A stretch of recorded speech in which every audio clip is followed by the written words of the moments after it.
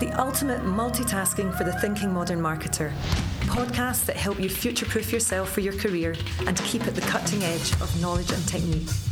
I'm Diane Young, co-founder of The Drum, introducing the best of debate from industry leaders, brought to you from the buzz of the drum arms at the Cannes Lion. Pour yourself a pint and slap on some sunscreen to get into the vibe, and enjoy our audio brought to you by our friends at Contented. And if you want more, subscribe on thedrum.com. Cheers. Hey everyone, appreciate it's very busy, but this is going to be quite something. I'm Stephen Lepitak, I'm editor of The Drum, and welcome to the Drum Arms at Cannes. You're probably right. So, the plan for today, when we were coming up with, we wanted to do something really special at the Drum Arms, and the idea was that I wanted to try and get two people that I have never seen talk to each other in public and invite our audience along to actually be the flies on the wall. And I can't believe I've got Brian Whipple and Sir Martin Sorrell to talk to each other in public. Can't believe that. This is slightly Rosie's fault as well. Let me outline the significance of what you're about to see. Brian Whipple, the global chief executive of Accenture Interactive, which owns agencies like Karmarama, Fjord, and most recently Droga 5. I think that's a pretty significant business right there for the advertising industry. Welcome to the pub, Brian. Well, thank you. I'm trying to build this. Sir Martin Sorrell. It's sort of going lower. Go ahead. Oh, okay. Yeah, go ahead. As I come to you, it goes lower. Yeah. Sir Martin Sorrell, who for 4 decades made WPP the biggest advertising network in the world. 3 decades, so let's get the facts right. Okay. It's never easy. 3 decades, nearly 4.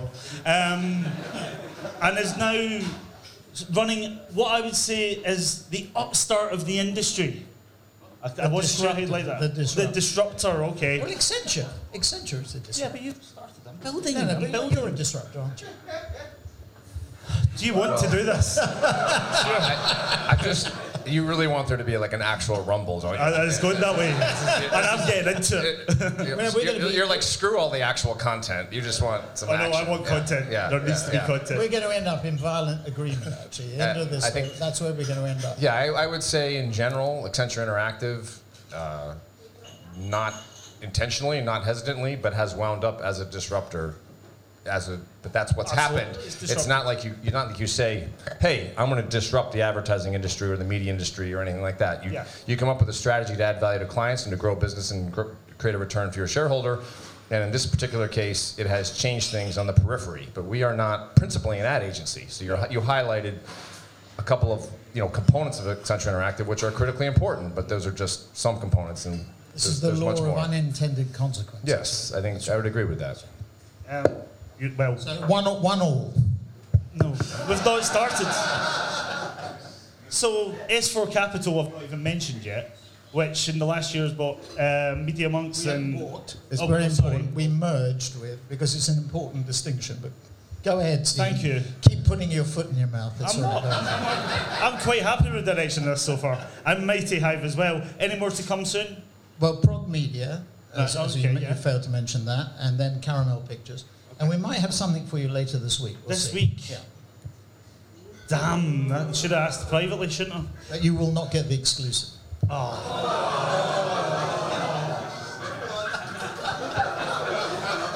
We have not even got halfway through the introduction. So, here's what's going to happen. We're going to have 5 rounds. That's where the rumble part comes from. But really, it's 5 short conversations between Brian and Martin talking about industry trends. Now, I asked the 2 of them to suggest 5 each, and what I've done is I've gone through the 10 altogether and chosen 5. I wanted you guys to do it, but for the speed of trying to get through this, I'll choose the 5 topics that you 2 will discuss. On the 5 minutes, it's going to be a hard stop. I gave you 5. You gave me 5. Weren't they the same 5? We collaborated. I thought that, we collaborated. No, you didn't. We collaborated. No. So, 5... After 5 minutes, hard stop, and we'll move on to the next one. And we are going to hear the viewpoints of two of the most significant people in advertising in the next half an hour. Are we going to get the audience to participate as well? What do you want them to do? Well, ask questions or comments. Or well, let's see how much time we have at the end. If you want to take questions, we can do it. Right? I'm good. Are you nervous yet? Bring it on. Okay, let's do it. Okay, so the first topic. Is the advertising industry still relevant? I'm going to step back and let you two discuss. Yes. 100% yes. Products will still need to be marketed, advertised, emotions created, beauty seen, all those things. 100% yes. Just because advertising firms at their core are lower growth, that doesn't mean that advertising is going away. It might mean that in some aspects it's been a bit commoditized. I mean, those of you in this room probably know a little bit of our philosophy, that brands are now built more through holistic experiences than from pushing messages. If I tell you this way about a thing, sooner or later, consistently, over and over again, different vehicles, sooner you're going to feel that way. And I think to some extent that's historically been accurate, but I don't think that's the case now. It's not the case for many of the leading digital brands, but it's not going to go away. It's just going to be morphed with technology and creativity together, and of course it's not going to go away. 100% yes, it is still relevant. So I would say yes, but it's changed. So what we sought to do, and Pete here, and Victor and Wes here, Chris Martin's here as well, Scott Spirit I think is also here, and I think what we all feel is that there are a number of very significant changes that have taken place. We're very focused on the mantra, and I know that this causes some. I had a session with Roxanne just a few minutes ago, and I mentioned the mantra of faster, better, cheaper, which is one of our 4 core principles. But we're very focused on digital, and if I look at the industry, it's a $1.7 trillion industry. About 500 billion is in the old stuff, the media and digital. About 500 billion in market research and public relations, etc., and about 700 billion in trade budgets, where Amazon is very focused. But we're interested in the first 500. And just to Brian's point on growth, the traditional stuff is only growing at about 2 or 3. Actually, it's probably declining. The whole industry, that 500 billion, is growing at 3. Digital stuff is growing at about 20%. Google grows at 17% in the last quarter and loses 7% of its market cap, but we should all have that problem at 17% growth. So the growth is there, and when we talked last year in these premises or nearby, we said we identified 3 areas. We can't do what Accenture does. We can't do the breadth and the scale, obviously, given that we're a peanut or a pimple or a coconut in comparison. But we're focused on 3 areas: first-party data, driving digital content, advertising content, and programmatic. And it's a loop.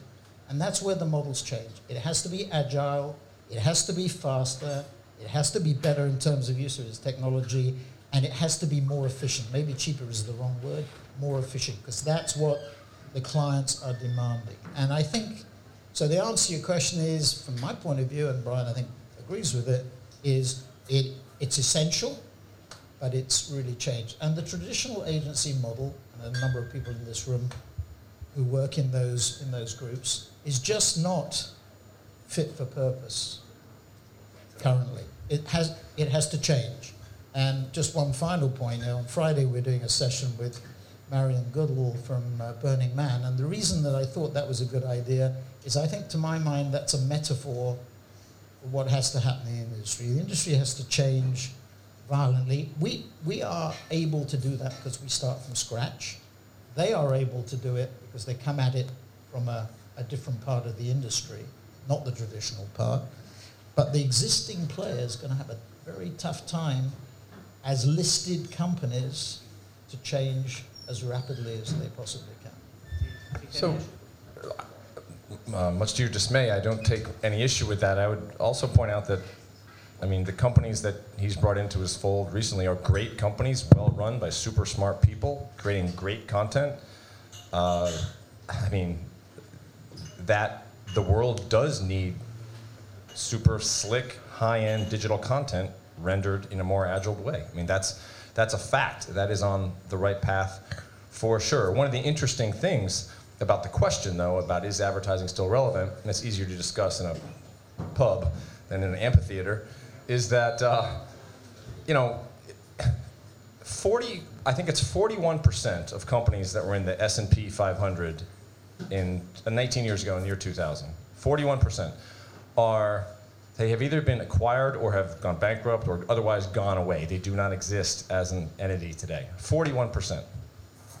So you can think that's good, bad, indifferent, surprising, not surprising, but why is it, though, that there seems to be in the broader communications and agency business, advertising business, this notion that level of change should not be happening to us, or somehow it's surprising, which surprises me, actually. So why would advertising and holding companies and marketing technology companies be different? Why wouldn't they also have similar morphings? Yeah, which we're so seeing? that's 5 minutes. It's normal. Well, just no. There's an important point. I knew you'd break the news. No. So one of Accenture's competitors, I guess McKinsey. There was a woman at McKinsey that did an article precisely on this point. Why is it? I think the average life of a company was 17 years in the S&P 500 or FTSE 100, whatever it was. And she had 3 hypotheses. The first was brilliant CEOs, and I'm very sad to tell you it wasn't brilliant CEOs. Secondly was cost cutting, and I'm glad to tell you that it wasn't cost cutting. The third is go where the growth is. It's an obvious point. It's not rocket science. It's not Einstein stuff. It's really trying to find, and that is precisely what we're trying to do at S4. So we find the growth in first-party data, we find the growth in digital advertising content, and we find the growth in programmatic. And that's, in my mind, the key. At some point in time, we'll all have to pivot because the growth can't carry on forever. But it's really finding the top-line growth. And if I think back to WPP and Sarches was about globalization. WPP was about continuation of globalization and technology. What S4 is about is much more focused, more limited globalization, actually, and more focused on technology. So to probably continue that quite closely then, the next topic, what is the best approach for the holding companies next? What is the best approach for the holding companies next? Well, fortunately or unfortunately, I'm not running one or trying to run one. I think it's if I look at the six big ones, the ones that are featured in Campaign's article about in relation to let's go through them by size. Omnicom is now the biggest, and but a fraction of the size of Accenture. You're what, 115 billion market cap? Yeah, 115, about 45 billion or whatever revenues, and Omnicom is, I think, $15 or $16 billion, so it's 6 to 7 times bigger. You look at Omnicom, I've said this before, I'll say it again, John Wren hasn't got a strategic bone in his body, but,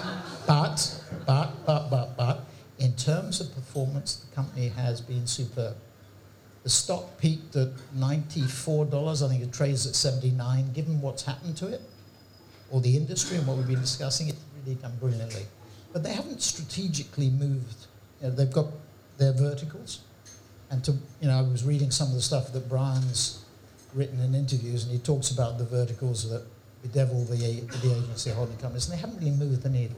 WPP has tried to move the needle, but it hasn't gone as far as number 3 Publicis, which has really moved the needle strategically and structurally, but I think has lost more value today than it had before. I mean, if I look at the strength of Saatchi or BBH or Leo Burnett, it really isn't, they're not what they were a few years ago, and I have direct knowledge of what Saatchi was like. You then go on, I think Dentsu is the best position. It has a focus on media, it has a focus on digital, and it has a focus on data. I think Merkle was an expensive acquisition, but it was a good one. And then IPG, actually, of all the 6, is doing best. Again, because I don't think strategically they really push the needle as Publicis and WPP have. So maybe in the short run they gain, like Omnicom gains, but in the long run it's an issue. Havas has disappeared into Vivendi, and actually Vivendi is the biggest. They're capped at 30 billion euros, so they are a third of the size, or a little bit, or let's say a quarter of the size of things. So they all have the same problem, Steve. They're publicly quoted companies. Maybe Havas in a way has got the best of the deal because it's buried inside a bigger entity and you can't see actually what's going on there. So I guess, my take on that question is, what would you ask or advise the holding companies to do? I'm paraphrasing. First of all, I guess I'd say to this audience and to anyone that has ever had the situation to listen to me is that I openly will tell you it's not my area of expertise. I did spend time pre-Accenture Interactive briefly in Omnicom and IPG, but if I bring my leaders together, and I see a couple of them around this room, we get together around the globe like most management teams as one Accenture Interactive, and if I look at the last 2 or 3 years, and I add up all of a composite sum of all of the minutes when my leadership has been together, and we've talked about how we compete with, or what WPP, Publicis, even Dentsu, Omnicom, IPG, Havas, what they're doing. If I add up all of those discussions and all of those minutes, it would add up to a whopping sum of 0 minutes.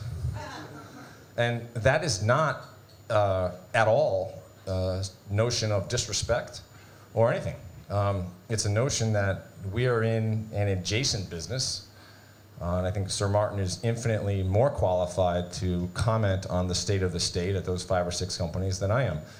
I can tell you, just as a consumer and as someone that has certainly a lot of the talent in Accenture Interactive has spent time in those companies, I would tell you that I don't think they've been the fastest to move, and none of them have, while they've, and this is just more of an observation than it is an insider knowledge or professional opinion. They've combined entities and they've gone from this many P&Ls to this many, but it's still too many. And none of them have taken the approach of taking the big poison pill and a major restructuring, and break the news to their shareholders for 18 months. None of them have done that and emerged out the other side. And I'm not saying I am not an equity analyst that would be fair to judge that, but I just would say that having those different founders' cultures presents certain challenges. Having a lack of technology skills, as technology has morphed with creativity, which is largely what this festival is about, presents inherent challenges. And our growth, if it is at the expense of them, that is a byproduct, not an intention. So I feel ill-equipped to advise them, I guess would be my summary. It may be that simplicity is the hobgoblin of small minds.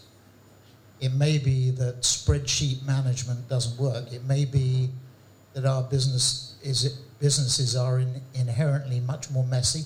I look at Accenture, to be blunt. I was doing, in preparation for this, I was looking at 23 or 30 acquisitions that you've done over the last 10 years. I think it's your 10th anniversary since you sort of went to some bar somewhere in Boston, or you and others mapped out on a napkin concentric circles as to what happened, and here we are 10 years later with a $8.5 billion business with 25,000 people. So,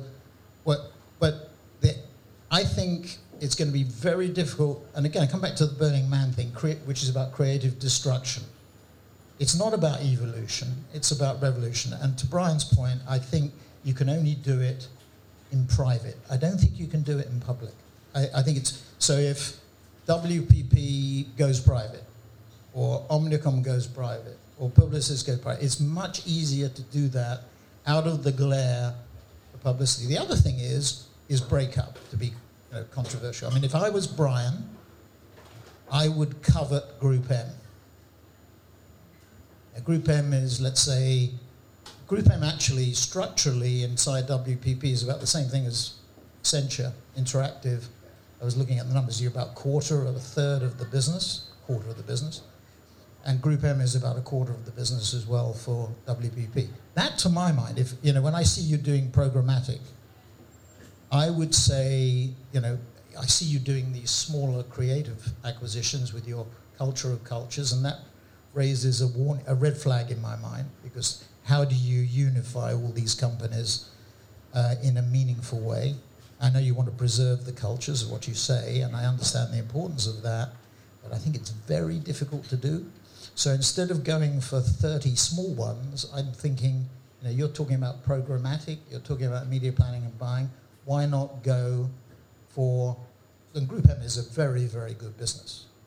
MediaCom voted Agency of the Year here for this festival. It consistently does well. Mindshare's a great agency. Wavemaker maybe are having a little bit tougher time recently. Essence is outstanding. I mean, these are good businesses and good agencies. So I look at it and I think, if I was at Accenture with a $115 billion market cap, I could buy Group M for $10, $15 billion. I would be pretty tempted by that, Brian. Do you want a minute? Okay. Do you want to come back on that? Would you like me to? I'm yes, happy please. to. Of course I want you to come back. I'm just going to go.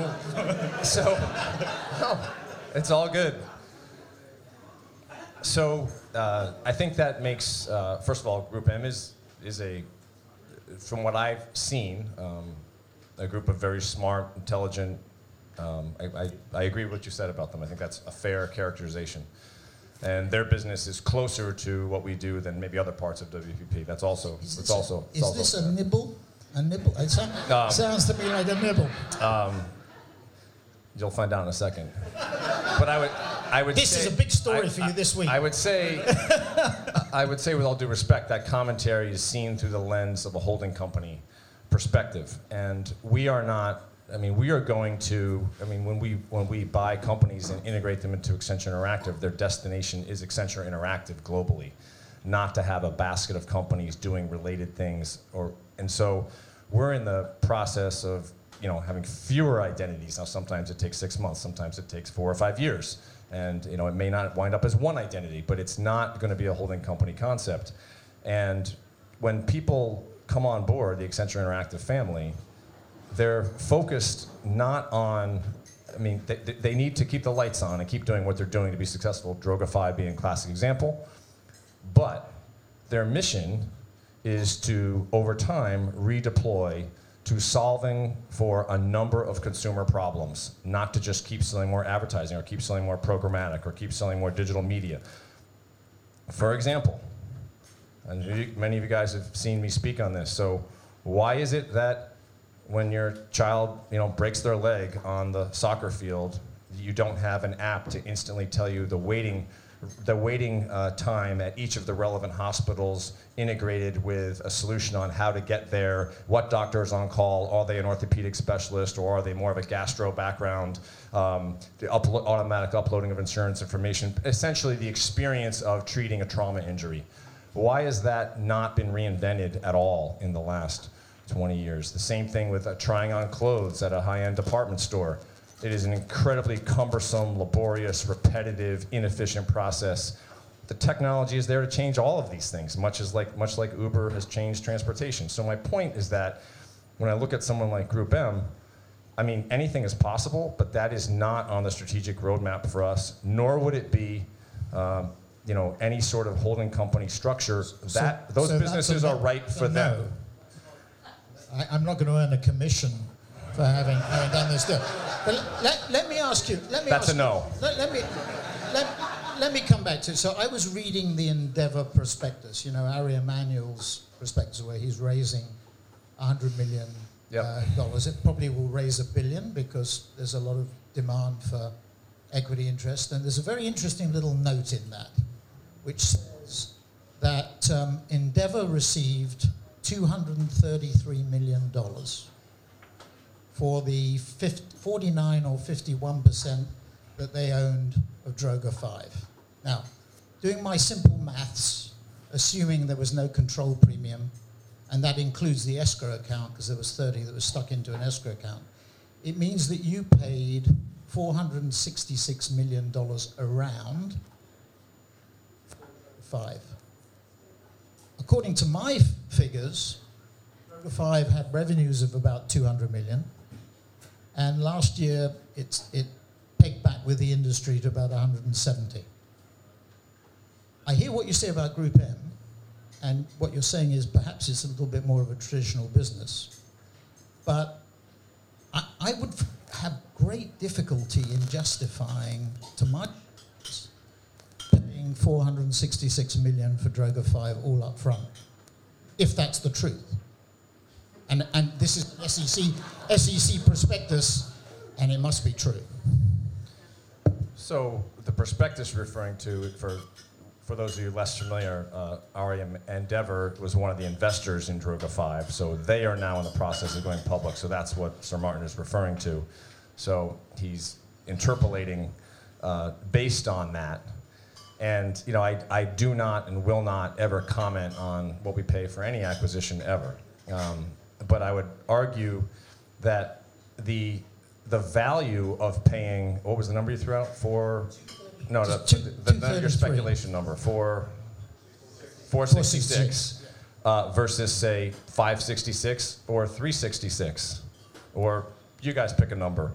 The value in that range is not going to depend on some return of cash flows on Droga 5, like you're buying a widget company or anything like that.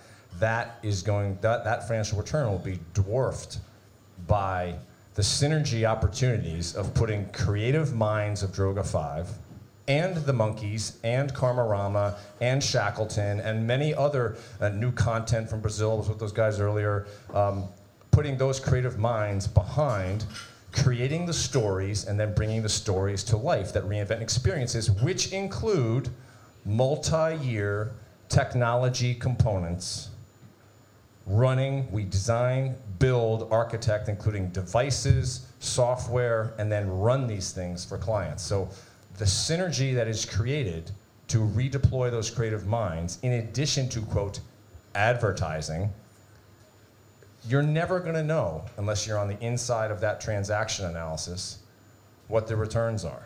So sorry. Well, but you're never you're never going to know either, because here you have, the reason I say this, Brian, is that the holding companies, all of them, have done exactly the same thing. There's one thing that you do differently. I mean, I just recount a story. So it was February 2017, and I went in with Peter Dart, who I think still runs the Unilever business at WPP, which is Unilever being WPP's second largest client after Ford. And we went in to visit Keith Weed, and it was, I think, February the 17th, 2017. And we went in at 11 o'clock, and Peter and I, as we were walking in, were speculating on who it was that 3G or Kraft Heinz were going to go after. And we said General Mills maybe, or Campbell's, or Hershey, or the usual Kraft, Mondelez, whatever it is. We go in 11 o'clock, and we have a 2-hour meeting with Keith. And what was the purpose of the meeting? The meeting was to discuss how we could help Unilever implement the €1 billion ZBB program that Accenture put in. And at 1 o'clock, my phone goes off, and there's a tweet saying, Kraft Heinz bids 145 billion for Unilever. Now, Keith knew it was coming, but he didn't know precisely when the release would come out. What was the net result of that was that Accenture got another €1 billion ZBB program. So your business, to my mind, speaking as somebody who doesn't know about it, observes it from the outside, is about very big projects. To move a $45 billion business is a very different job than moving a business which is less than half that size in revenues, which is WPP, or 16 billion, which is Omnicom. So I think you're in a different business, and what you're doing, the Accenture Interactive is a subset of it. When we think about the holding companies, it's the whole thing. We're thinking about it in the whole thing.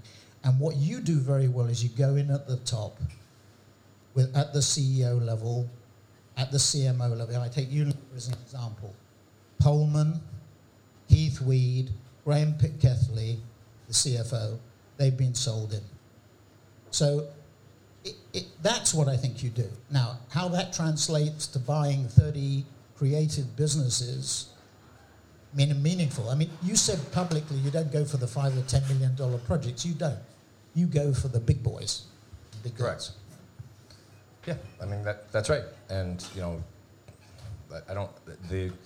I'm unfamiliar with the Accenture level zero-based budgeting project you referred to, and I just don't really, it's not Accenture Interactive, and not that I couldn't find out about it. I'm sure these people would be thrilled to hear about it, but I mean, it is, we do exist within the mothership, and the mothership has been very fair to us, and I would say, relevant to Sir Martin's comment on that, I think one of the perhaps even unfair advantages we have in this marketplace is we have not the industry, but the business credibility to pitch big projects. So if you're a board of directors and you're used to paying Accenture, you know, not relating to Accenture Interactive, you know, nothing like, you know, infrastructure outsourcing or call center support or something I don't know much about, and you're used to paying them, you know, $25 million a year, but all of a sudden there's going to be a marketing services play, managing digital content out of 5 countries in 12 different languages for like a pharmaceutical product.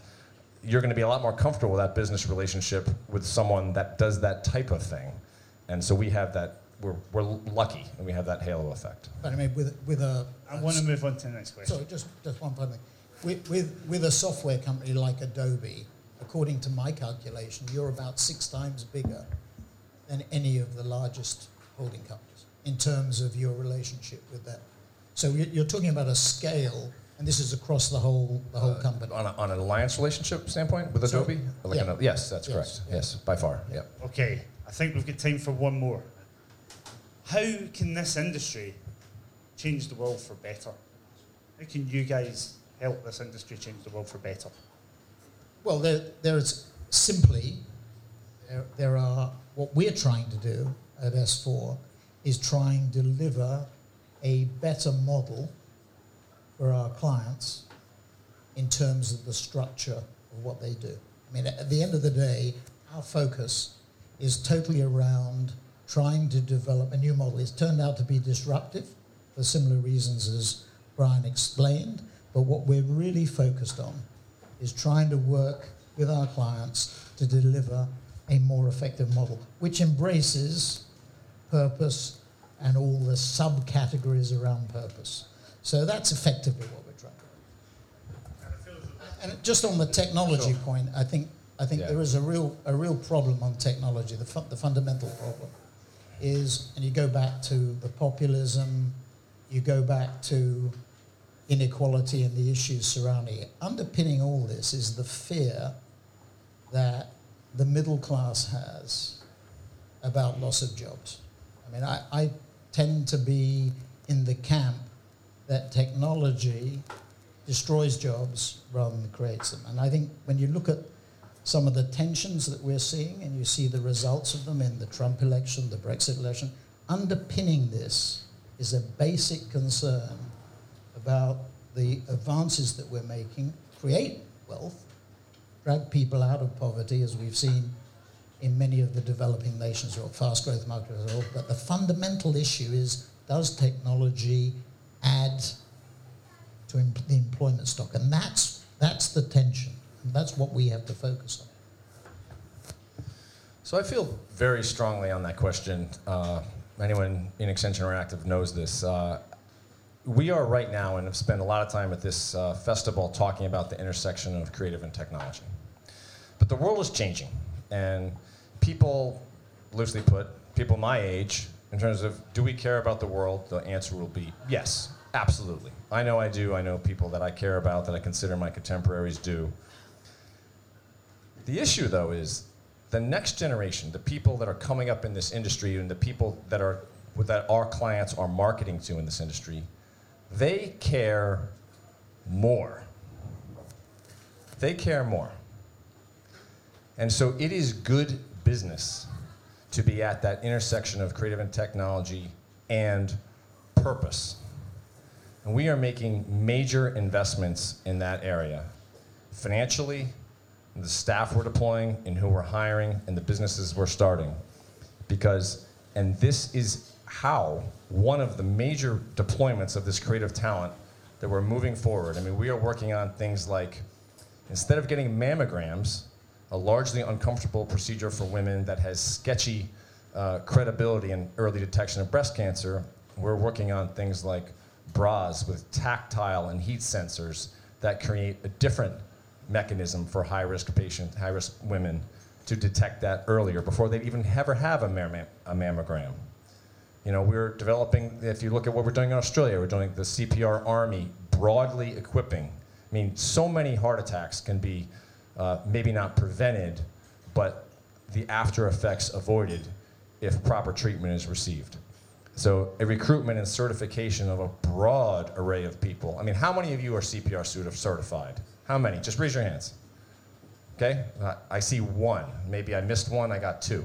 Okay, so I'll triple that and say 3, because I think there was one over there. Well, that isn't enough. So if all of you were, that would truly make a difference. So it's not, we are in a for-profit business, but I feel very comfortable that if we want to recruit the next generation of talent and sell into the next generation of clients, this intersection of creative and technology, which is imminent, and if you have your head in the sand about that, then that's a different story. But there's going to need to be a purpose. Maybe not in every single project, but if you look at your career over the course of a couple of years, you should be excited about what you do for work. And part of what's exciting people in next generation, I believe this notion of deploying technology and creativity for good could help save a lot of employment in this industry and really create great satisfaction. Don't you think that the basic problem, and I would say this is a problem in the listed sector and in the private equity sector, is that it is far too short term. I mean, the average life of a CEO in the listed sector is about, working life, is about 5 or 6 years. And the focus of private equity, the average hold time is about 5 years. Private equity is raising about $500 billion of equity every year. They leverage it another 2.5 on average, so it's a total of $3 trillion a year. It's been going on since Lehman. And the whole focus, and we over-intellectualize this stuff. If you're in business for the long term, you are going to embrace all the stakeholders that you have. Internal stakeholders, external, NGOs and the like. And it's very simple at the end of the day. Long-term brand building, which is what our business is about at the end of the heart of it, is at the core of what we do. I totally agree that is a challenge, but not an excuse. I mean, I look at companies like Stockholm Energy, who, any of you guys seen the memory lane solution? It's basically a reverse artificial intelligence. One of the major problems in Stockholm community is they have very long lives, but loneliness sets in. Many, many people are on their own. So there is a reverse artificial intelligence things where you know, your Google Home or other device can actually prompt you to tell stories about your loved one and how you met, and can create memory books for your loved ones to pass on for generations. I mean, I'm not doing it justice. But the point is, that is a for-profit company. The brand of that company and their relationship with their consumers is great in part because of that. So that's just one example. So I think, you know, we're all going to need to work together to find those types of things. But it's really more a matter of perspective. And I was talking on the Whaler panel on the hot beach, and Martin was there today, I think, yesterday. And we all need to kind of find a job where we can kind of be ourselves at work. And if you have to kind of check into your office and change your personality to do something different there, then that's a challenge for us all. So that's what I just asked you to think about. So thank you. Thank you for that. We have well and truly run over, and I bet you're probably late in your schedule, so sorry about that. But that was a special, that was really brilliant. Thank you both for doing that. Thank you. Thank you everyone for coming. Thank you, Mark.